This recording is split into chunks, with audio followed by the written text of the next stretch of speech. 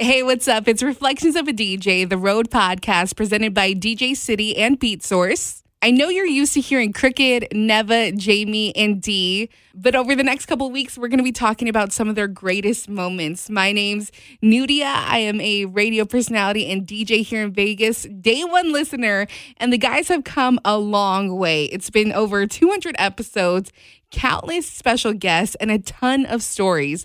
This is the Best of the Road podcast. Kicking it off, we're going to episode 99, where Neva talks about the complications of having a 9-to-5 and transitioning into being a full-time DJ. You were DJing, and then what were you? You had a job. I know you had like a at long the history time, in retail. At the time, I got a job at first I was working at Canal Jeans. Oh, You remember that spot in Manhattan? I've heard. It was like in right? it was like in a village, around NYU. kind of close around there. Yeah. Like, it was like on Broadway, Like where was like that? Broadway off of Spring Street. Like where Transit would be. Yeah, exact. That was it. Yeah. That was Canal Jeans. So yeah, I was working Transit there. was the old Canal Jeans. Exactly, Okay. yeah. Okay. Yeah. After that, after Canal Jeans, I got a job at working for the city. I was doing janitor work for New York City Housing Authority. So I was like mopping floors, In the projects. picking up shit. Yeah. Wait. Wait. How much was minimum wage back then? Do you remember that? No, I was getting good. I had benefits. Okay. I had a good. It was It's a city job. for a city job for like a 23-year-old. I was So- like fucking good, man. What was it? Hmm? What was it? What were you making? What was your rate? I forgot how much. No, It was I do enough for remember. him to- It was like every 200. It was like every 2 weeks. It was like maybe like 600 or something. What? Damn. 1,200 is Back 23? then? No, 600 for 2 weeks. Every 2 weeks. That's Yeah, so 1200. good. That was like That's a after lot. taxes and shit. Yeah, Damn, that's really good. yeah. And benefits? And benefits. Yeah. Holy shit! Really? And then like when you do overtime, It's you get like, why did double. you do You get double Time what and a you half, was getting. yeah. Yeah, exactly. Time and a half. Holy fuck! So I That's wasn't why you doing was always bad. laced up in the freshest polka dots. Yeah, that's right, man. With the colorful Doc Martin. So I was doing that. Yeah, But you was telling me you wasn't even really working. Y'all were like smoking blunts and drinking Hennessy. yeah. In the project. Yo, it was like dude, if you knew how to get away with it, you could get away with mad shit. Like we used to have in the morning, you used to have to like mop the floors, mop the buildings in the morning, sweep the floors, mop it. But instead of doing that, we would like find a crackhead. We would pay him to do it. We'd be like, yo, we give you $10 or like a bottle of Life hack. E&J or something. Life hack for and, real. and the crackhead would do the work for us. So who was your go-to crackheads? Where would you look for them? We had ones that we worked with all the time. Everyone had one, so Everyone had one. they Like, had they all showed we up. got. Would they man. line up in front of the project? No, we waiting just for you? knew it was cool with them. I was like, yo, you ready to work? It's like, yo, here. Where will you find them though? Like you were No, just they lived it. They lived They in got the their own project. you would union. just knock on like a 13B. No, they'll be ready for work. They'll be like waiting outside, like, yo. Really? I swear They to showed God, up that. they showed up for work every day. They It was had a like it job. was like the outside of Home Depot. You Yeah, just walk out of exactly, the yeah, projects man. and they were ready to go. My boy was. They're like, pick me, I pick remember me. this guy named Tyrone. That was my Tyrone. dude. Like, Tyrone, you ready to work? It's like, yo. What was his last name? Bingham. I don't know, Biggums? man, but it was like he do a better job than me. So I was like, yo.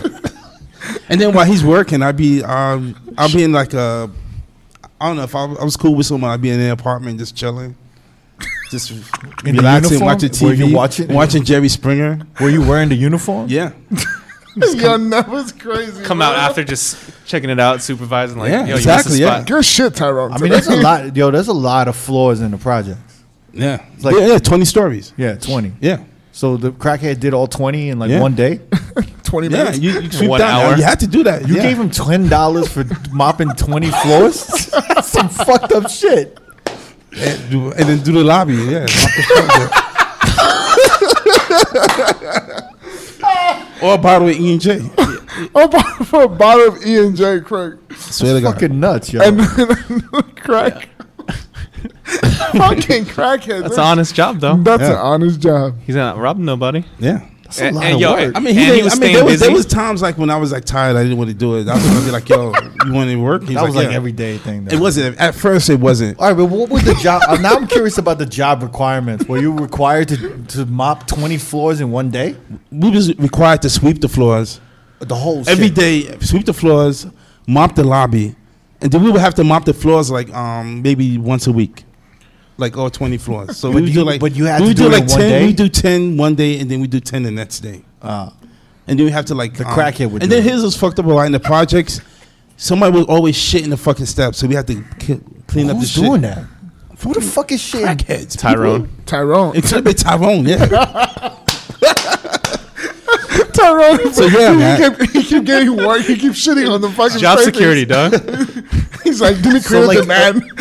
So supervisor, a before supervisor never Tyrone, came out. You know what's so funny? The supervisor was my niece's father. He got me the job.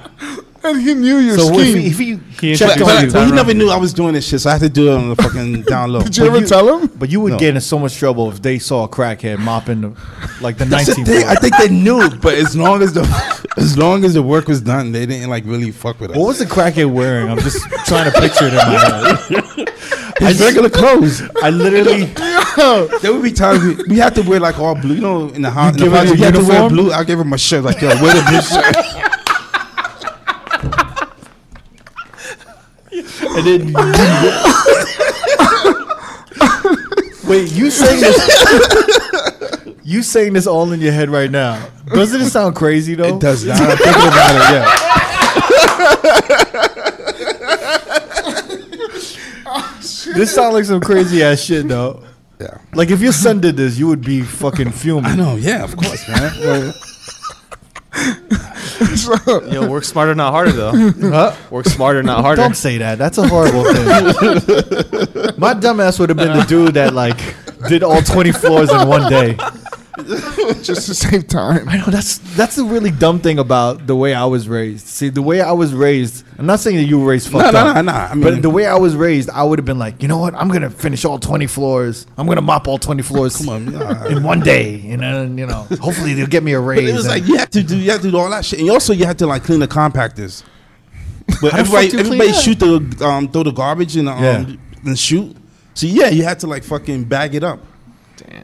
Jesus. So that was like Christ. the worst part of the job, that's you why do they, that? and I had to do that. Yeah, That's why they gave you 600 every 2 weeks. Yeah. but that's a lot of money after taxes, bro. It At that was time, not too bad. Nah, it wasn't bad at all. Fuck, man. So Especially at my age. Yeah, so you were DJing while you were doing I this, started DJing while I was working in housing.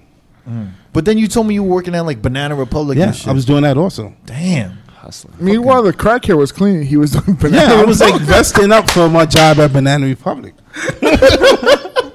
And I worked at housing from like 9 to 5. Get changed to go to Manhattan. I worked at the one on Columbus Avenue on 70th Street. And from 6 to 10, I worked in Banana Republic. Wait, which doing one did you sales. work at? 70th and Columbus Avenue. Wow. I mean, that's close to where Yeah, I that's live. what I'm I was on you're familiar with 97. that one. Exactly. Yeah. Mhm. That's fucking crazy. So I was doing that. And while I was doing that, that's when I started DJing. Like doing clubs. And then, but you were doing shady shit at Banana Republic too. I'd rather not talk about that. Oh my god! Since we're in New York, let's head over to episode 129. Special guest Mel Starr talks about being a 9/11 survivor, but losing his hearing in one ear in the process, giving him his nickname, Mr. No Headphones. But I did notice when you were DJing and stuff, you didn't have headphones. Yeah, man. I'm fucking deaf. Really? God damn it, I'm deaf. Like yeah. fresh to death? Or? Like real deaf. Oh, like, real in deaf. both so, ears? nah, just the left ear. So 9/11. I was in 9/11 when all that shit happened Yeah. and shit crashed down and real short story. And the fighter jets, when them shits came across, you know, like how when we go to parties and the shit is so loud, we like, man, we could take it, we can go home. Yeah. The shit'll level out. And that shit came down. It was, and that shit was just rattling so hard. And Was you in the building or was you? I was getting the fuck out of the building. Yes, I was running. Wow. Because the first explosion went down, and I was like, How close I was was in the He was building. in the You was building. in I the was building? In the building. I came out the building. Holy I looked shit. up. I seen the first one go, and I did this. Did you go straight to the train station? Because one of my I homeboys, went to the car. one of my boys is like in the building when the first plane hit, when the Yeah. plane hit the first tower. Right. He was in the building. And he just like ran out. Yo. And he went straight to So the what train were you station. doing He in didn't the look building? back. Yo, at the time I was working in corporate.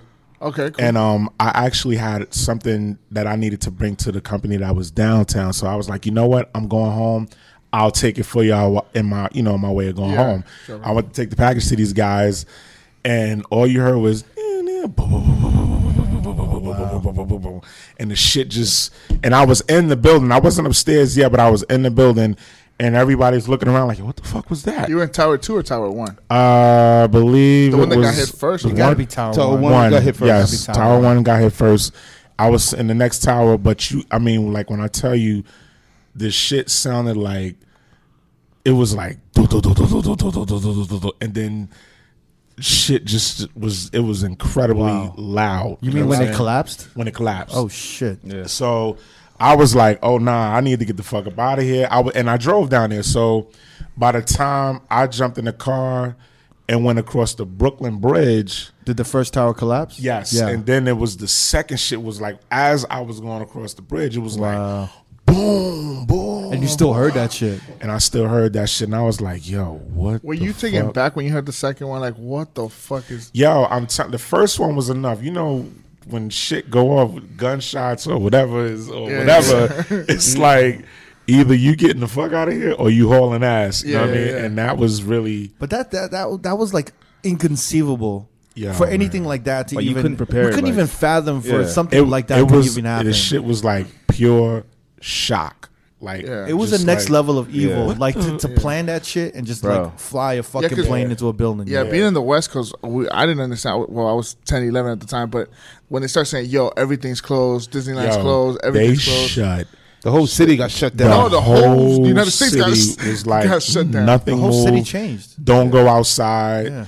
Nothing. Like it was like, nope, stay indoors. I don't care. Like nothing moved. Like nothing was moving at all. Yeah. It was a horrible, horrible day. That was a horrible I day. think nightlife definitely got affected by it. That I don't was think the- it came back after that. Yo, It real changed. rap. Definitely changed. Yeah, Changed. real Definitely. rap. And I think like right after that Yeah. is when like the big clubs, like all the clubs started like simmering and just closing down. And Yeah. and it was just like, oh shit, you know, Damn, man. it was crazy. It was weird because you wanted to like weather the storm and kind of just get back to life, but It was you want to support these clubs. But what do you do to Couldn't. go? What do you go to clubs for? To have a good time and to party and to forget what's definitely- happening in everybody your, was in your depressed. day-to-day life. Yeah. And it was tough. It was. Yeah. I watched the second building come down from my backyard. yeah, It was- that shit was not. So it was a the good fighter look. jets that ultimately The caused fighter jets that went across because it was so low. Uh-huh. So like literally, you could like see the fire coming out of fucking Oh, shit. jets. Yeah.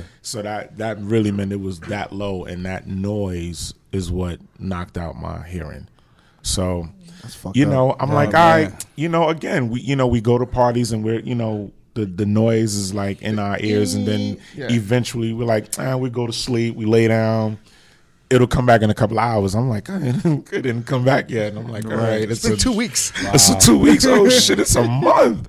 Yeah. And trust me when I tell you, man, it was so fucking frustrating. It was frustrating as fuck. Yeah. And Because ultimately, when you're mixing, I mean, I don't know Yeah. how you guys are. Your headphones, Yes. the way I'm at, you're listening to your headphones in your left ear, Yeah, and man. I'm listening to the speakers on the right ear, the monitor speakers. So absolutely, you know, I'm blending, Absolutely. both ears. But when you lose one ear, it's like this is you know? going to be a great conversation because all you DJs that are out here that are not using headphones, you need to fucking use your headphones. Use use your headphones. Like the shit is important. why- Just well, why do you say that? use Because your fucking but headphones. why? But why? Because all of the train wrecks that we also hear. Yeah. And Because that's nothing to everybody do with just saving feels hearing. like Just don't the be shit is shitty just- DJs. But you're Yeah, okay. You're like- okay not to use headphones. You. Yeah, like it's. But yo, it I makes no wish- sense for you to tell I them to use wish- headphones. I But you wish you could use headphones. I wish I could use headphones. Like, I did an old school. I did like an old school set at this venue at this lounge, and I was like mixing a lot of like I don't know like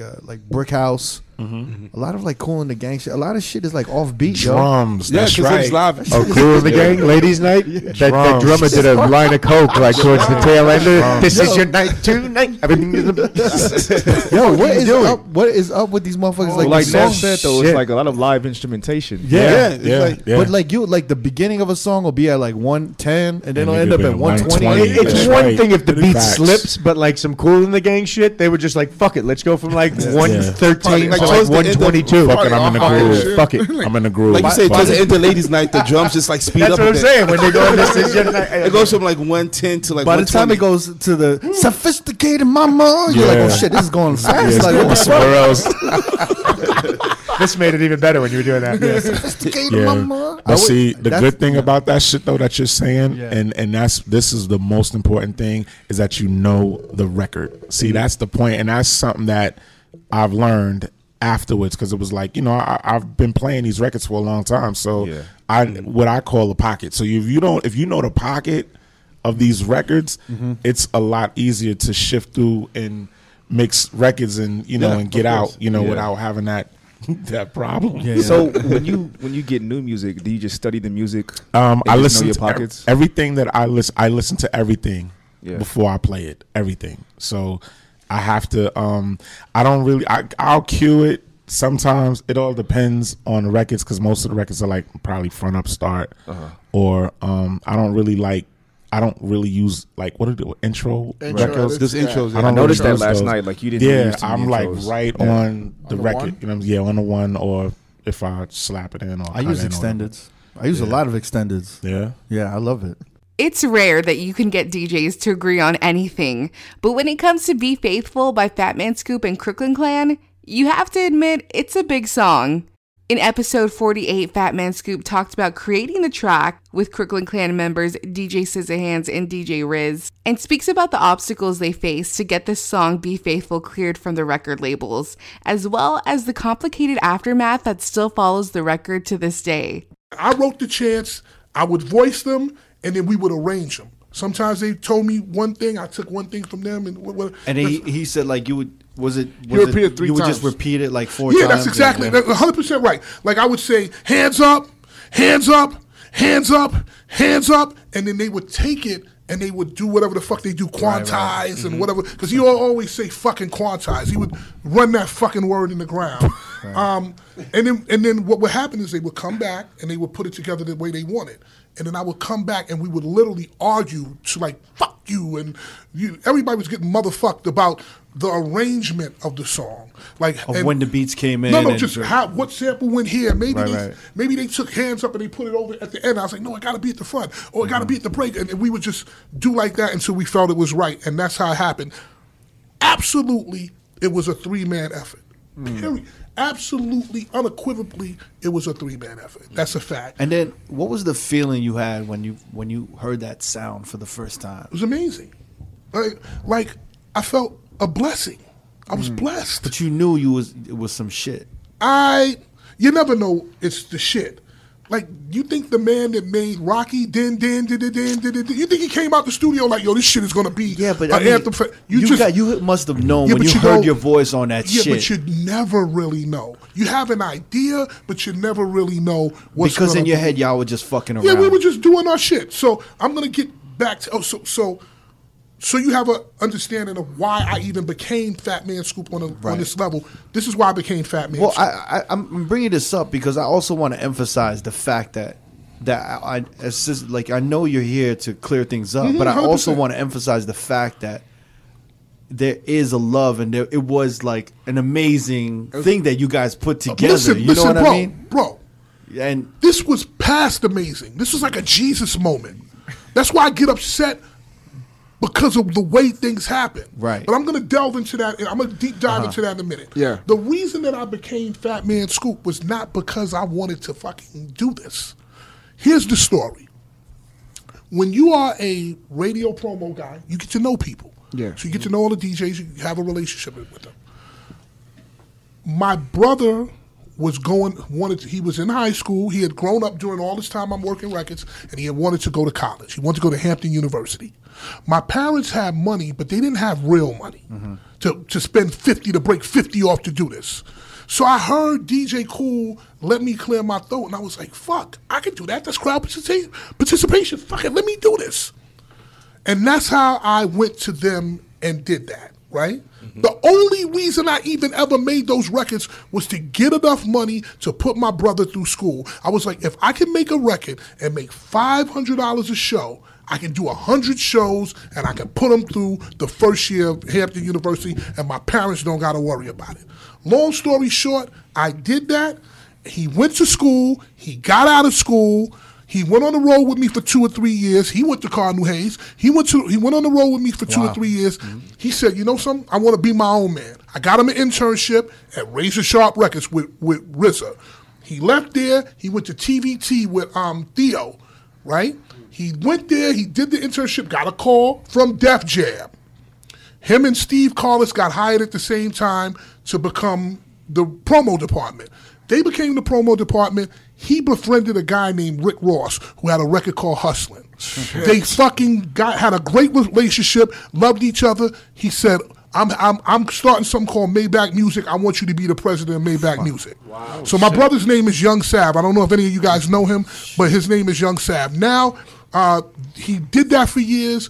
Ross doesn't have a situation anymore yet, so that kind of went to the side. He has his own artist named Flip Dinero, who has a huge song. Drop it right now. Right, has a huge song. Yeah. Huge song, and I'm gonna go into that real quick. Right, so now he found that kid. He manages that kid, and now they're getting ready to take it off because it's on Khaled's label. So when I first came out with Be Faithful, I was a promo guy. But I needed another guy to help me. It was a guy named Chris LaMonica from Loud Records. And he helped me take that record all around the country, and we worked it. And that's why that record became a hit, because people said, oh, shit. I was telling people, yo, I'm doing this to put Kendall through school. They were like, word? You doing this to put your little brother through? We know Kendall. Cosby Kendall was like, yeah, I know Lil Kendall. And they heard the record. They were, not only is this shit dope, but you putting him through school, we helping him. Gone. Kendall turned around and did the same shit with DJ Khaled. So when Khaled's early records, Kendall and Khaled were the ones who moved those records around. And that's why he got signed to We the Best, because Kendall was part of like Khaled's team, basically. Mm-hmm. So they all came around a circle, and all my blessings, I got my brother through school. I got him to a place in life, and that's why Be Faithful, Hands Up, and all those records are big. It ain't because of Scissorhands. It ain't because of the radio. It's because it was done with God's love, man. I did something for somebody other than myself, and that's why this is moving 20 years later. Facts. Shit. It's real shit that I'm just giving you. I know maybe nobody give a fuck about it, but it means a lot to me. So when SZA comes up here and say this kind of shit, I got to come and say what it really is. So anyway, the first person to play it, because he said the first person was Ted Dillinger, maybe in the club, but the first person to play that record ever was Flex on the radio. Back then, we used to have acetates. Oh, yeah. Yeah. I got the acetate from the press and shit, and I took it to Hot 97. This was the Hands Up record. Flex got the acetate direct from the facility. I fucking gave it to him, and I said, maybe I'll play it in a day or two, whatever. I gave it to him early in the day. That night, I heard, where my niggas is? I said, oh shit, Flex is playing it already. So I never had a conversation. I walked in at 12 o'clock like I didn't know what the fuck happened. I didn't say nothing. Next day, where my niggas at? The next day, the day I'm like, for 5 or 6 days, because he's the only dude with it. Right. Then I get the test pressings. I put the test pressings in the air booth. If you ever been in Hot 97, there's an air booth. There's a big table. I put the test pressings in there. The shit was gone. I said, okay, fuck, all right. I never forget my man Jerry, a.k.a. Nobody. He called me one day. He was like, yo, this shit is booming in the streets. This shit is booming. And if you listen, like Sis said, the production was crazy on that because there was a dude named Petey Mix, and he mixed the record high. He mixed the record high. I don't know what the fuck they were doing, but he mixed the record high. Who the fuck mixes records high? Thank you, Petey, in Jesus' name, but you mixed the record high and you know that. Who mixes records high, bro? Who the fuck No, there's probably many people that mix it. More people than you fucking know that mix the record high, right? So then, later on, SZA, in this interview, SZA says that he never asked for permission to sample any of these records. Mm-hmm. That's a lie. because I was the one who would ask for permission. Being that I was on Hot 97, I would go to the label. I wouldn't go to the label. I would go to the artist. So I went to Buster first. I said, yo, Buster, I'm gonna use your shit. Yeah, all right, whatever. Remember, it's Hot 97, only station in the format in the country. So whatever we wanted to do, we did it, right? Yeah. You had that leverage. We had that leverage. The set, where you at? I didn't go to DMX. I went to Mike Kaiser at Def Jam. I said, yo, bro, I'm gonna use this. Go ahead, do your shit. Be Faithful, I went to Puff, and I was like, yo, Puff, I got this record now. This is Puff at Bad Boy now. So now he's sitting behind a table with fucking, it's all glass diamonds in the table. It's like, it looks like a bunch of glass diamonds, like fucking a big table, like just diamonds like that. Yeah. I go in with the dat, and I'm like, fuck your basketball. So I go and I say, yo, bro, this is the demo of the song we got called Be Faithful. We sampling Faith Evans. We sampling Love Like This. So he takes it, and Puff go, okay, and he puts it in the fucking dat machine, right? And back then there were 2 ways. The whole time the record's on, you got a $100 bill. He's just like, yo, give me some fucking salad. Like, you know, like, yo, what the fuck you doing? Like, you know, like, just general puff shit. Delegating. Yo, I told you it's fucking Thursday. And all I doing the fucking 2-way. He's like doing the 2-way everything, right? So I take it out. Now I got my head down. So I take the dat out, and I'm like, well, what did you think? And Puff was like, yeah, man. So I walked out, and I was dejected. I couldn't believe. He made me think that was the worst fucking record in the history of records. 3 or 4 weeks later, I'm working at High 97 midnight. I get a phone call. Now, in the radio, when you work in radio, you have a hotline, which is for artists. You have a warm line for artists, and you have the hotline for artists. Then you got some other shit. That's like the owner. If you get that fucking one, you might as well just pack your bags and leave. The fucking third line rings. I'm like, oh shit, it's 3 o'clock in the morning. What the fuck? I was cursing. I know I was cursing. I fucked up, right? I pick up the phone, and it's Puff in the club. And you can hear in the back, you got a $100 bill, get your hair paid. You can hear all that shit. And you can hear the crowd roaring. He said, yo, Scoop, this shit is crazy. It's fucking crazy. I said, yo, bro, you told me it was garbage 3 weeks ago. I don't give a fuck. It's hot. And then he hung up the phone. And that's when I knew that Be Faithful was going to be some shit. Wow. That's when I knew. That's amazing. That's when I knew that Be Faithful was going to be some shit. We've learned a lot of lessons from the podcast over the years. Especially if someone is sober, there's probably a really crazy story as to why. In episode 29, DJ Vice told us his stint going sober and how it affected his party persona in the club. So when we first started drinking Patron, like all of us did, it actually was a brand called Siete Leguas in Mexico. Damn, I'm sounding so Mexican now. Look at this. That's a pretty good accent. No, I can pronounce. The funny thing, he can say it, and it's really good. Shit. I can say my fucking he last can name, roll bro. his Aguirre, puto. Listen, he can't say azul. Yeah, it's a little sketchy. He even can't though say azul. He's azul. Yeah, like, what azul. the fuck? Darren, say azul. Azul. Say azul. Azul. Gesundheit. There it is. Say azul. Thank you. Azul. So Patron used to be good, and they just it's owned by like Vidal Sassoon or Paul Mitchell. Paul Mitchell, yeah. Paul Mitchell. That's even more reason not to drink that shit. So when motherfuckers who make shampoo was making your liquor, that's a problem. That don't sound right. So Obi-Wan is and Five are like the first DJs that really took me under their wing in Vegas. And Obi-Wan's story is like when we first started playing Body English, I would order vanilla, Stoli, and pineapple. That was my drink. Bro, 1 to 2 of those, I was good. That was my shit. Wow. And then Obi finally called me out. He's like, yo, bro, you can't drink this shit. I remember he's like, you can't order a vanilla, Stoli, and pineapple. It's like a thought drink, no? Yeah, it's like a little fucking thought drink with an umbrella on it. And my whistle was swirling. It went, woo! Every time he drank. It was fucking, woo! It was like every time I said, so he was like, yo, you gotta drink something else. Like, you can't drink this. And I was like, fuck, I'm Mexican. I might as well start drinking tequila. So I really didn't start drinking till like 2004. Like, in Vegas and body English. Yeah, I drank a little bit, of course, like here and there. But and it shit. became such a big part. But hip hop, it was fucking hip hop. It was, but I will say it was because I met you in 2005. Yeah. And then throughout the years, it became a larger part of your whole.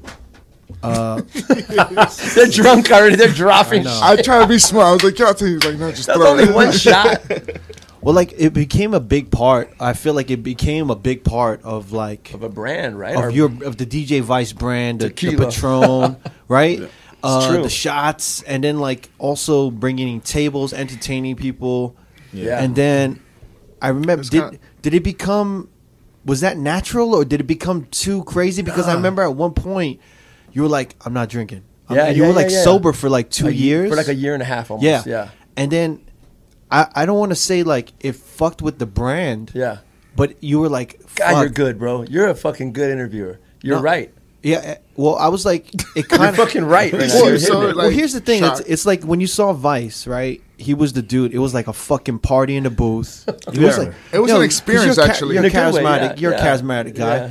And it was like, wow, like it's crazy. It's turned up. It's almost to the point where the dance floor was just like watching y'all, Like wow the fuck like out. we want some of that. It was like the DJ booth was the VIP section. Yeah. Yeah. And everyone wanted to be there. Yeah. And then it was Patron. It was Patron time, and it was just like, Like 17 dudes. yeah, 17 dudes.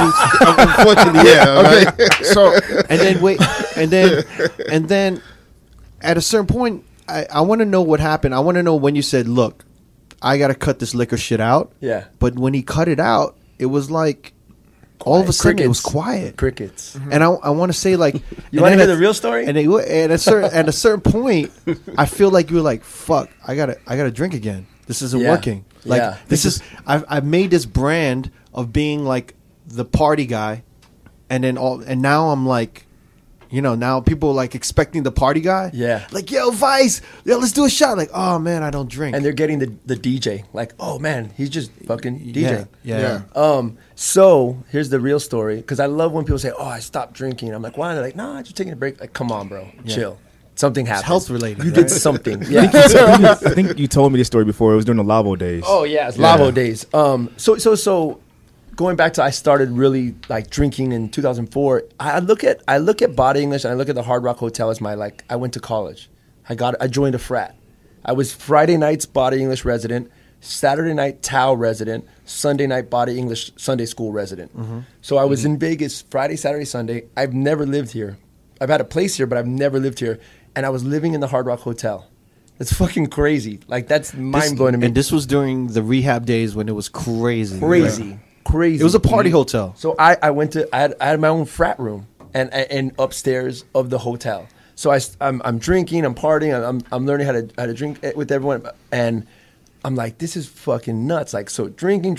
Lavo opens, I'm doing Lavo, and it's New Year's Eve weekend, and when we all play like 6 gigs in a row, or like it's Right. gig after gig after gig, and I remember my girl was asleep in the room waiting for me because we're supposed to fly out on vacation, and I was out, and I remember being, if you're in Vegas and you're a local here, you might see it. There's this fucking extended, stretched pink Hummer that is still my worst nightmare. Because I Yeah. remember jumping into it after Lavo, and I was like, and everyone was like, we're going to the Rhino. And I was like, I'm not going to the Rhino.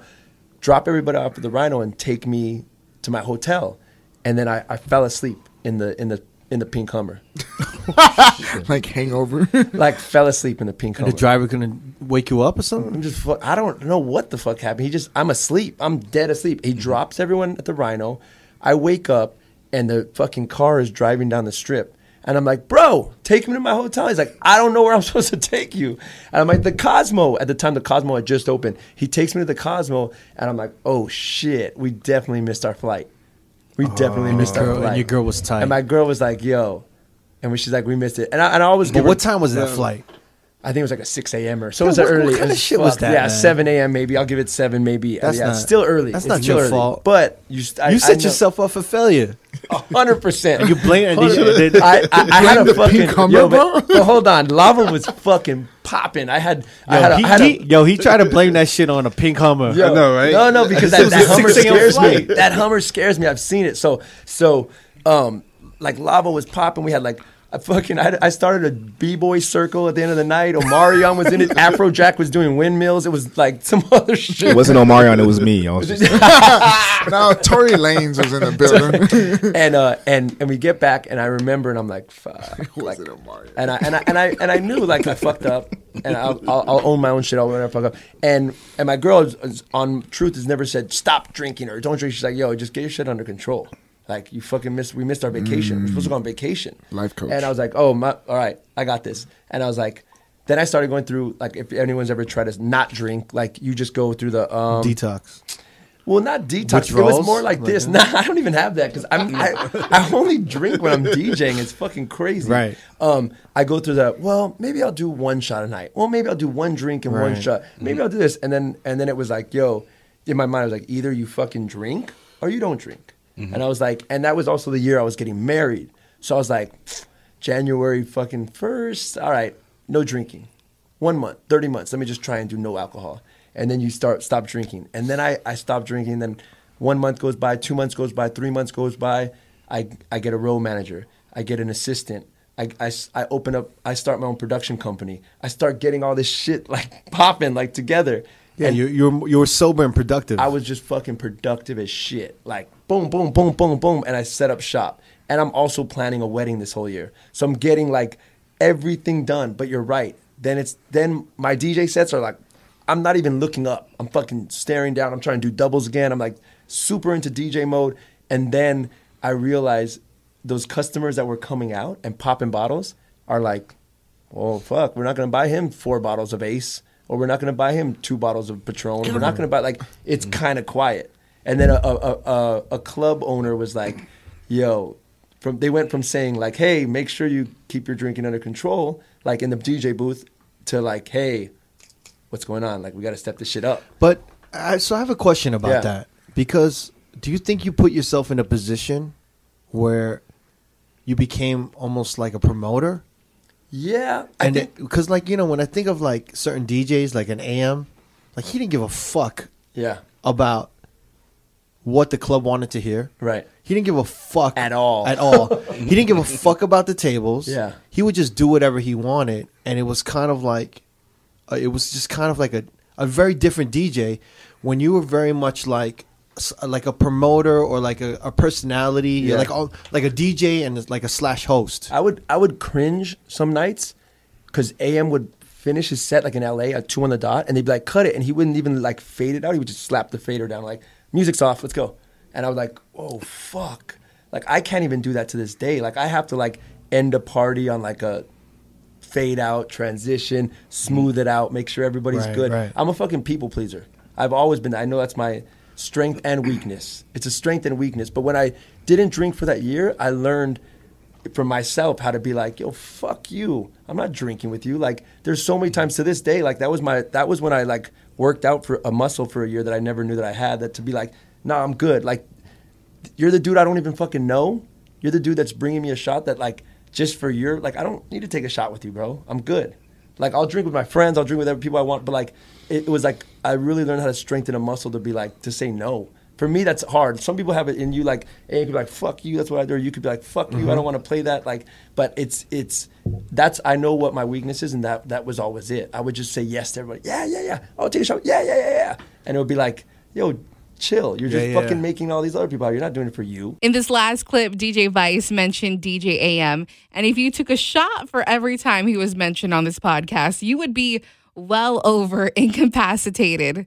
So many DJs have had the chance to tell their DJ AM story, how they were inspired, influenced, taken under his wing. But in episode 17, Shecky Green explained how he got DJ AM his first $1 million residency here in Las Vegas. Well, AM, of course, pushed the agenda in terms of bringing every genre together, and that became the standard. You know, like he set the standard very high, and then everyone followed. But yeah, hip-hop DJs, mashup DJs, as opposed to house DJs. Because back then, the house was in the small room, and hip-hop was in the big room. Now it's back to that. I don't know where we're at in that cycle now.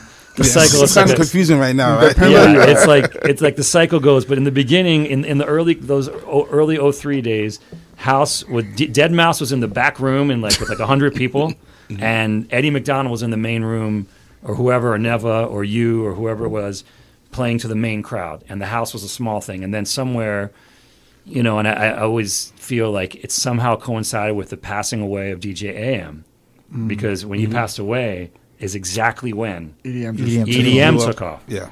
And without AM to kind of lead the way for the other side, there was no one stopping these European guys from claiming to be the big. Well, they were big. I mean, they were, because they're producers, are not just DJs. The people that make records that everyone knows, and so it's that's the reason that they got so big and so forth. But I would say we would all agree with that theory. Like everybody in this room, When AM passed, and he was really the guy who was pushing the craft of DJing. Yeah. And I wouldn't even say he was pushing EDM music or anything, because at a certain point he was playing Daft Punk. I mean, he played all that. He played all of that shit. Yeah. But he did it with some hip hop sense to it. He did it with the old, not the old school, but he did it with the traditional hip hop craft of DJing. Do you know what I mean? Absolutely. And not what we see EDM DJs. Not all EDM DJs, but most EDM DJs don't DJ. They don't DJ. Mm-hmm. You know what's crazy? That year he passed, he did EDC. He was at EDC. He performed at EDC, and it was mad hip hop ish, and it's not even it was not EDM. Yep, you're right. I mean, he was still dropping. What do you call it? He was playing Metallica around the world and something. Yeah. He was playing a bunch of crazy shit. But he was playing what do you call it? Today is gonna be the day. He was still playing Oasis. For them, he was doing that legendary set that he does. You know what I mean? Exactly. Yeah. And so I mean, what I like to say when I reflect on all those years is I was lucky that I lived through two golden eras: the golden era of hip hop, which is close to my heart, and the golden era of EDM, which is not necessarily close to my heart, but I did see a lot of shit, and I did get to see, at that point, I ended up working with the Win pretty much. After I did the booking DJs for a while, I ended up basically becoming that role at the Win. So I was working with the Win Nightlife from about 2009 to 2014 or so, and 15. And crazy. That was during the EDM explosion. Well, we got to go back a little bit to AM and Mark Ronson. Okay. Now, when we were DJing, DJs were getting a certain amount of money. And I don't know if it attributes to you and what you were doing to negotiate the deals, but Shecky was negotiating and somehow making these $1 million motherfucking deals for DJs that no one ever fucking heard of. I remember when AM signed the first $1 million contract or a multi-million-dollar contract with Pure. Yeah. And he would be off to the side saying we got some cooking. What was that? We got some cooking. Was that 2006? When AM's seven, first? maybe? No. 6 or 7? No. It was earlier. It was 5 or 6. Yeah. 5 or 6. Yeah.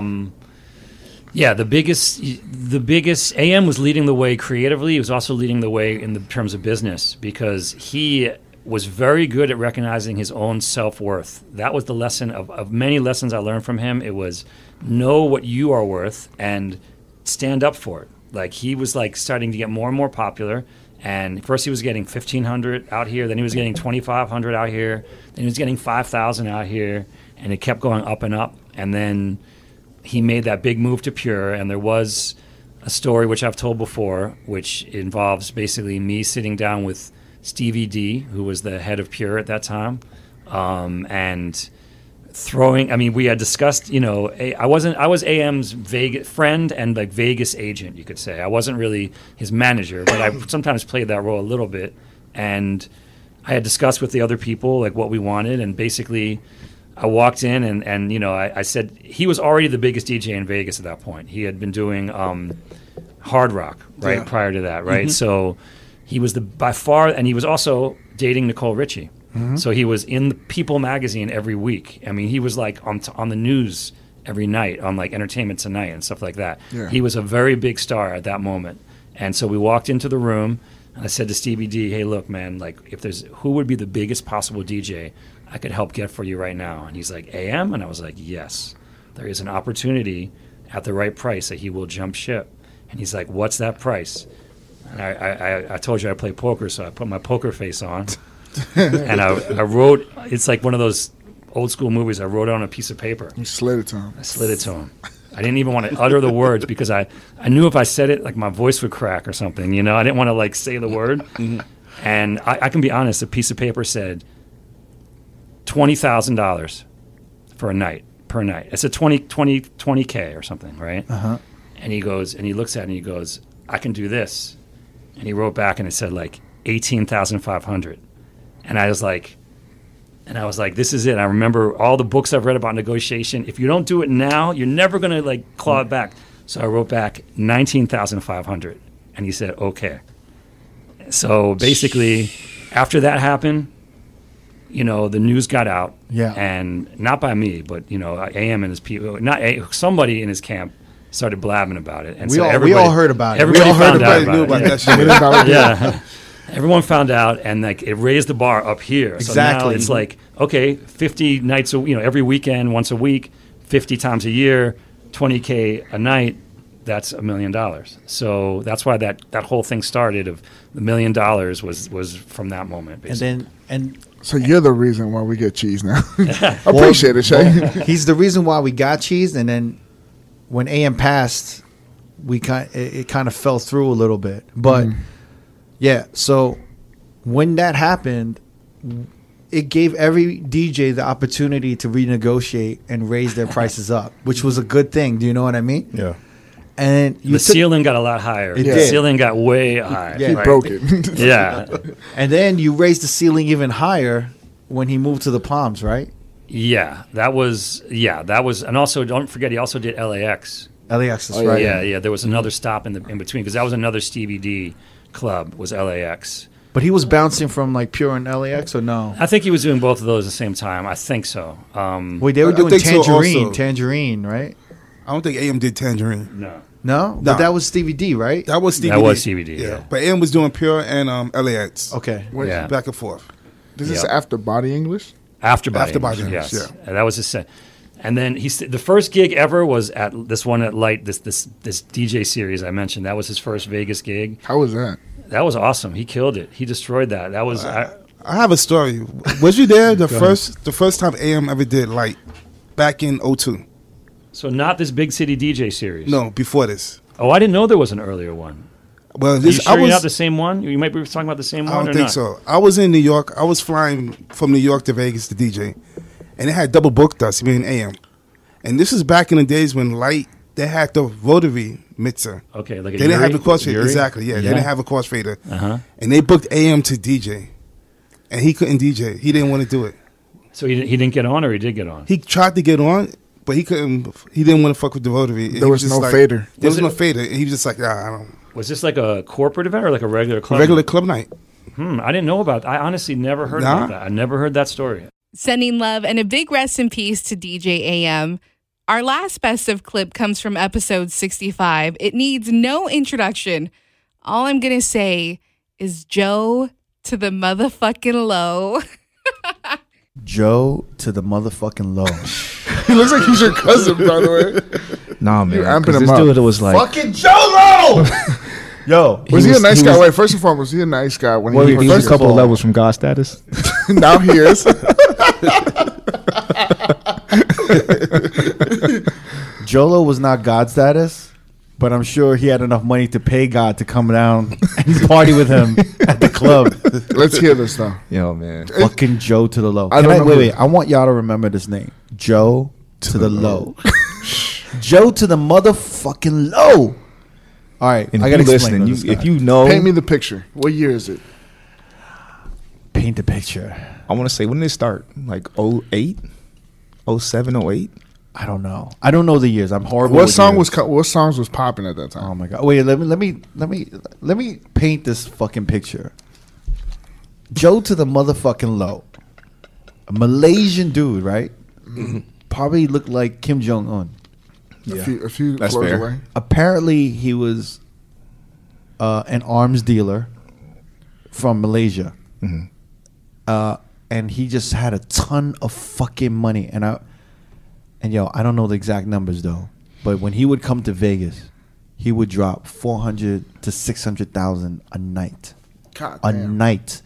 When he was coming, I would get phone calls earlier that day, like, yo, I'm emailing you a list of songs, have these songs ready, and you got to play this. When he comes in, you play this. When the bottles come out, when the first round of bottles come out, play this. When the second round of bottles come out, yo, this was the illest spending ass baller I've ever witnessed in Las fucking Vegas. Joe to the motherfucking low. Yeah, man. I'm telling you right now, he was the dude that would buy a bottle of Patron and a bottle of Cristal for every table in the nightclub. Yeah. Every table in the nightclub. Joe to the motherfucking low. I mean, and like to even paint the picture more vividly, the presentations for him will come out 20, 30 bottles at a time. Crazy. Stupid. And I witnessed tables getting served bottles courtesy of him too. Yeah, and I'm not talking like once a year. No. I'm talking like He's come frequently. almost every week, if not every other week. So he's blowing $400,000 in cash every other week or every week? That's Easy. one night. That's Yeah. one night. Oh my god. That's one night, brother. And he only had so it was a one night thing, or he like a spree of 3 nights in a row. So here, let me paint the fucking picture, Fuck. all right? So I get the email. They're like, yo, this motherfucker Joe to the motherfucking low is coming tonight. All right? You got to do this. You got to do this. Yo, look, I'm going in my laptop right now. I'm going into iTunes. Okay. And if I type in Joe to the motherfucking low, hold on. Yo, when I type in Joe Low, this is the songs that pop up. Raiders of the Lost Ark theme song, Star Wars theme song, Jaws theme song, Superman theme song, Iron Man theme song, Transformers theme song, Empire Strikes Back, and the one song that this motherfucker loved. I don't know why this motherfucker loved this song. Laurent, I don't even know how to say this motherfucker's name. Laurent Wolf, No Stress. We had to play this song. Yeah. Do you remember this? Yeah, I got it in my. I remember. This is the most awful song ever, and we had to play this like 20 times in one night. And the vocals are just.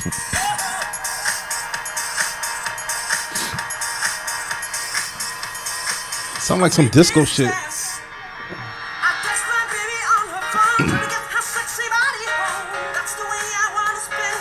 It's not a bad record. Yeah, And then the bottles come out. Yo, man, shut the fuck up, man. It's a Yo, good y'all record. motherfuckers say shut the fuck up. That It's not shit's that not bad. bad. It's not Yeah, bad. the vocals are good. Yeah. But I shouldn't be playing that shit 20 times in one night. So, like, yo, these clubs did not give a fuck about the regular patrons. They did not give a fuck. They didn't care if this cleared out the room. Yeah. They only cared about Joe to the motherfucking low. You keep saying his name. It's fucking hilarious. Yo, I'm not fucking with you, man. Like, they did not care about nothing. So he was the guy. You were playing for him most of the night. For sure. People would come up and want to strangle me. Like, motherfuckers wanted to fuck me up. Why are we hearing this song? What the fuck is this? Play some hip, play this, play that. And I couldn't say nothing. Yeah. And I would be there DJing sometimes till 8 a.m. in the motherfucking morning. Oh my god. And there would be nobody in the club. There would be nobody in the fucking club. It would just be all the cocktail waitresses dancing, all the go-go dancers, all the buses, all the staff. The bus is dancing. I mean, I'm painting this picture. I mean, yeah, Bollywood, right? But they were like, yo, everyone was just dancing around Joe to the motherfucking low, and he would just kept buying bottles, just kept buying it. At what point did he buy breakfast? Yo, this is the crazy shit. This is the crazy shit. All this money, all this overtime, and us DJs never got shit. Nope. He never came up and gave you like a tip. No, and he may have, but he would never give me the tip. He might say like, Pause. yo. Pause. He might say, yo, give 5,000 to the DJ, but that 5,000 never came to me. You know what I'm saying? They got lost in translation. Yeah. And you know what I mean? Like, he could have been like, yo, like, oh. Did he ever come to the booth and be like, yo? No, he would shake only your send like, he would send maybe like 2 bottles of champagne. Yeah. He'd maybe send like a bottle of champagne to the DJ. But I would be there till 6 a.m. sometimes, man. Can I set the scene from the party I did for him? Yeah. Literally got a call like, hey, can you do his birthday party at a certain pool out here? What was his name? Joe to the motherfucking low. Joe to the motherfucking low. So I get there. It literally looked like a fucking like circus. Like there were like How? caged animals in the pool. Oh my So god. like Wait, a tiger. what? Yeah, like tigers in cages in the pool. Like drowning in the pool? No, they were like above. They were like Come on. on. They were like on platforms. Elevated. They were like elevated on platforms. He was so rich, he had dead tigers in the pool. Synchronized Floating. synchronized At the end of swimmers the in the night. pool. I want tigers. Put it in the pool. Yeah. But they're gonna drown Jolo. I don't care. Put them in the pool. So yeah, like elevated I cages. paid for this. Yeah, synchronized swimmers in the pool. I am Joe to the motherfucking low. You had dudes like Motherfuckers. like blowing fire out of their mouth. Like Paris Hilton was there. Yo, the celebrities. Yeah. Yo, he would pay celebrities to hang out with him. Like Like who? Jamie Foxx was there. Usher was there. Leonardo would have. Yo, Yeah. you saw this article that I posted, right? Yeah. He gave Leonardo. He took this money from Malaysia, and I don't know. I think Malaysia is the third world country. I don't know what the fuck is Malaysia. I don't know. I'm sure they could have used these billions of dollars and millions of dollars to help the people of Malaysia. And this dude was like trying to make new friends and get some ass, Like and get like Paris, celebrity ass. He did get some ass. Paris Hilton sang him happy birthday. I remember that. God. Like it was just it was crazy. Yo, It was one of the wildest face. it was one of the wildest scenes I ever What experienced. year was this? This was 08. yo, we saw Paris Hilton frequently with Joe. Yeah. To the motherfucking low. Like she was there. We were like, yo, is she like? Is Like she it was wild. Is she giving this dude WAP? Like, are they dating? Is Jolo smashing Is he Paris getting Hilton? some toppy? Like Yo, wow. how much Won't did be he give surprised. her? He gave. I didn't mention. He They gave didn't that mention one that. model. He gave that one model $8 million in diamonds, Miranda Kerr. and they were dating for a year.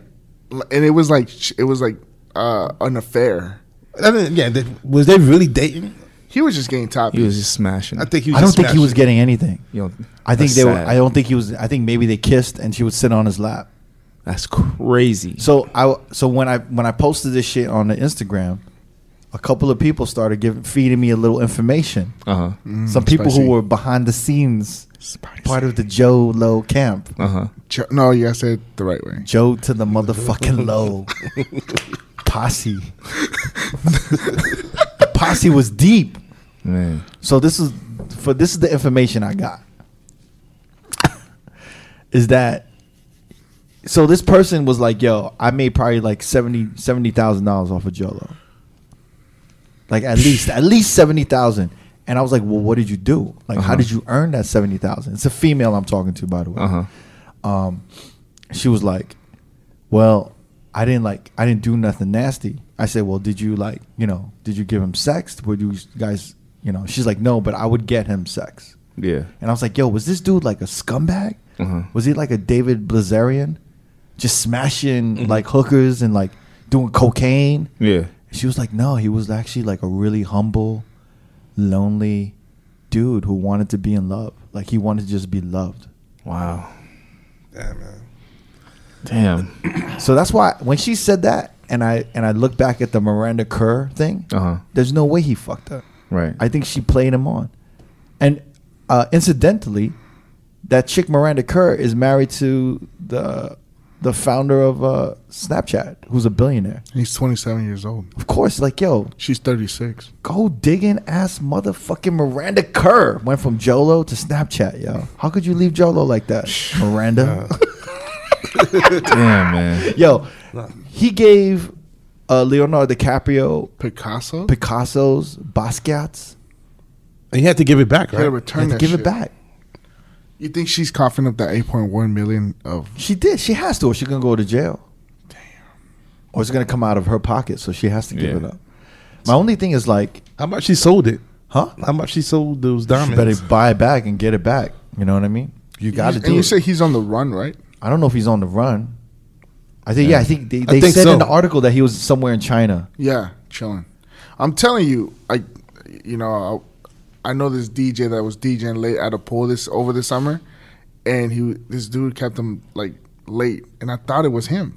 I couldn't swear it's him. But yeah, Well, like, now no. you think it could have been him. It sounds like him because I saw the bottles coming out in that video, and it was a big Ace of Spades bottles. He's like, yeah, this is a high roller. He just spent $80K. So it does kind of, and he was, Was this in Vegas? Yeah. But I'm telling you right now, this isn't like he only did this in Vegas. Yeah. He did this. He had to in done New it York. all over. I got New York motherfuckers DMing me like, yo, I had to stay open until 6 and I would leave, yo. And I would have them put on a mixtape. Yo, Yeah. he did this in New York. He did this in Miami. He did this in like Saint-Tropez. He did it everywhere, man. That's crazy. Spending millions and millions and millions. And there was of always dollars. so much mystery, at least To what from did I he understood. do? Yeah, like people would say, "Oh, he deals weapons," or he does something for the government. Like I heard all kinds of stories. Dude, that's a lot of fucking money. Someone fucked Just up like and a gave him the weapons company dealer? card. Yeah. So can you imagine that? Someone just gave him the company card. He's like, yo, we need you to handle some business in Vegas. Just like go and just wild the fuck out. He's like, what's the limit? Oh, there's no limit on the black No, card? he probably was like, what's the limit? He's like, okay, I'll get a bottle. Oh shit, I'll get 2. Oh shit, what happens if I get 10? Oh shit, I could keep spending on this card. It just But keeps the way going. he was moving, didn't seem like there was any shade to it. Like he was moving way too publicly. You know what I mean? To make it seem like he was doing anything but dirty. after a year or two, we couldn't shout him out on the mic anymore. Why?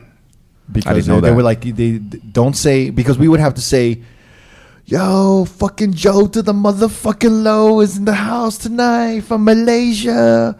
And then we would like have to play. And I think at one point he loved all of the lights. So what he would want is all the lights in the club would be off. And then he'd be like, hi, I'm Jolo. And I want you to turn all of the lights. And it'd be like, all of the lights. And then all the lights would come on. Damn. Yeah, that's God status, bro. I don't give a fuck what you guys say at this point. And then when all the lights came out, he'd be like, enjoy yourself. Or he would say something like that. But you couldn't really understand what he's saying because he doesn't know how to hold the mic pause. I was speaking to Mike. So it's like, how is our, like, it probably sound like that, right? But all of these You bottles. sound like King John from I The know. Hangover. But all of these bottles will come out. And everyone be like, yo, and then the waitresses will come up and be like, this is a complimentary bottle from Joe to the motherfucking low. And then everyone be like, yo, I don't know who this dude is, but he's aight. Yeah. Right? He's spending That was money. the general thing. Like we don't know who the fuck. We don't know what he do. As We long don't as he know has the who he money. is. He cool. He cool with me. I'm sure everyone in the club, like in nightlife, is like, man, remember the Jolo days? That's Those a great Jolo yeah. days was dope. Jolo days is like a time period. The Jolo days, man. Yo, the amount of celebrities that would come out for him, and the way the nightclubs would bend over backwards for him was insane. This has been the Best of the Road podcast, Volume 1, brought to you by DJ City and Beat Source. I'm Nudia. It's been so much fun to relive these great, hilarious moments from the boys and the show. Make sure to tune in to next week for Volume 2, and I'll see you then. Bye.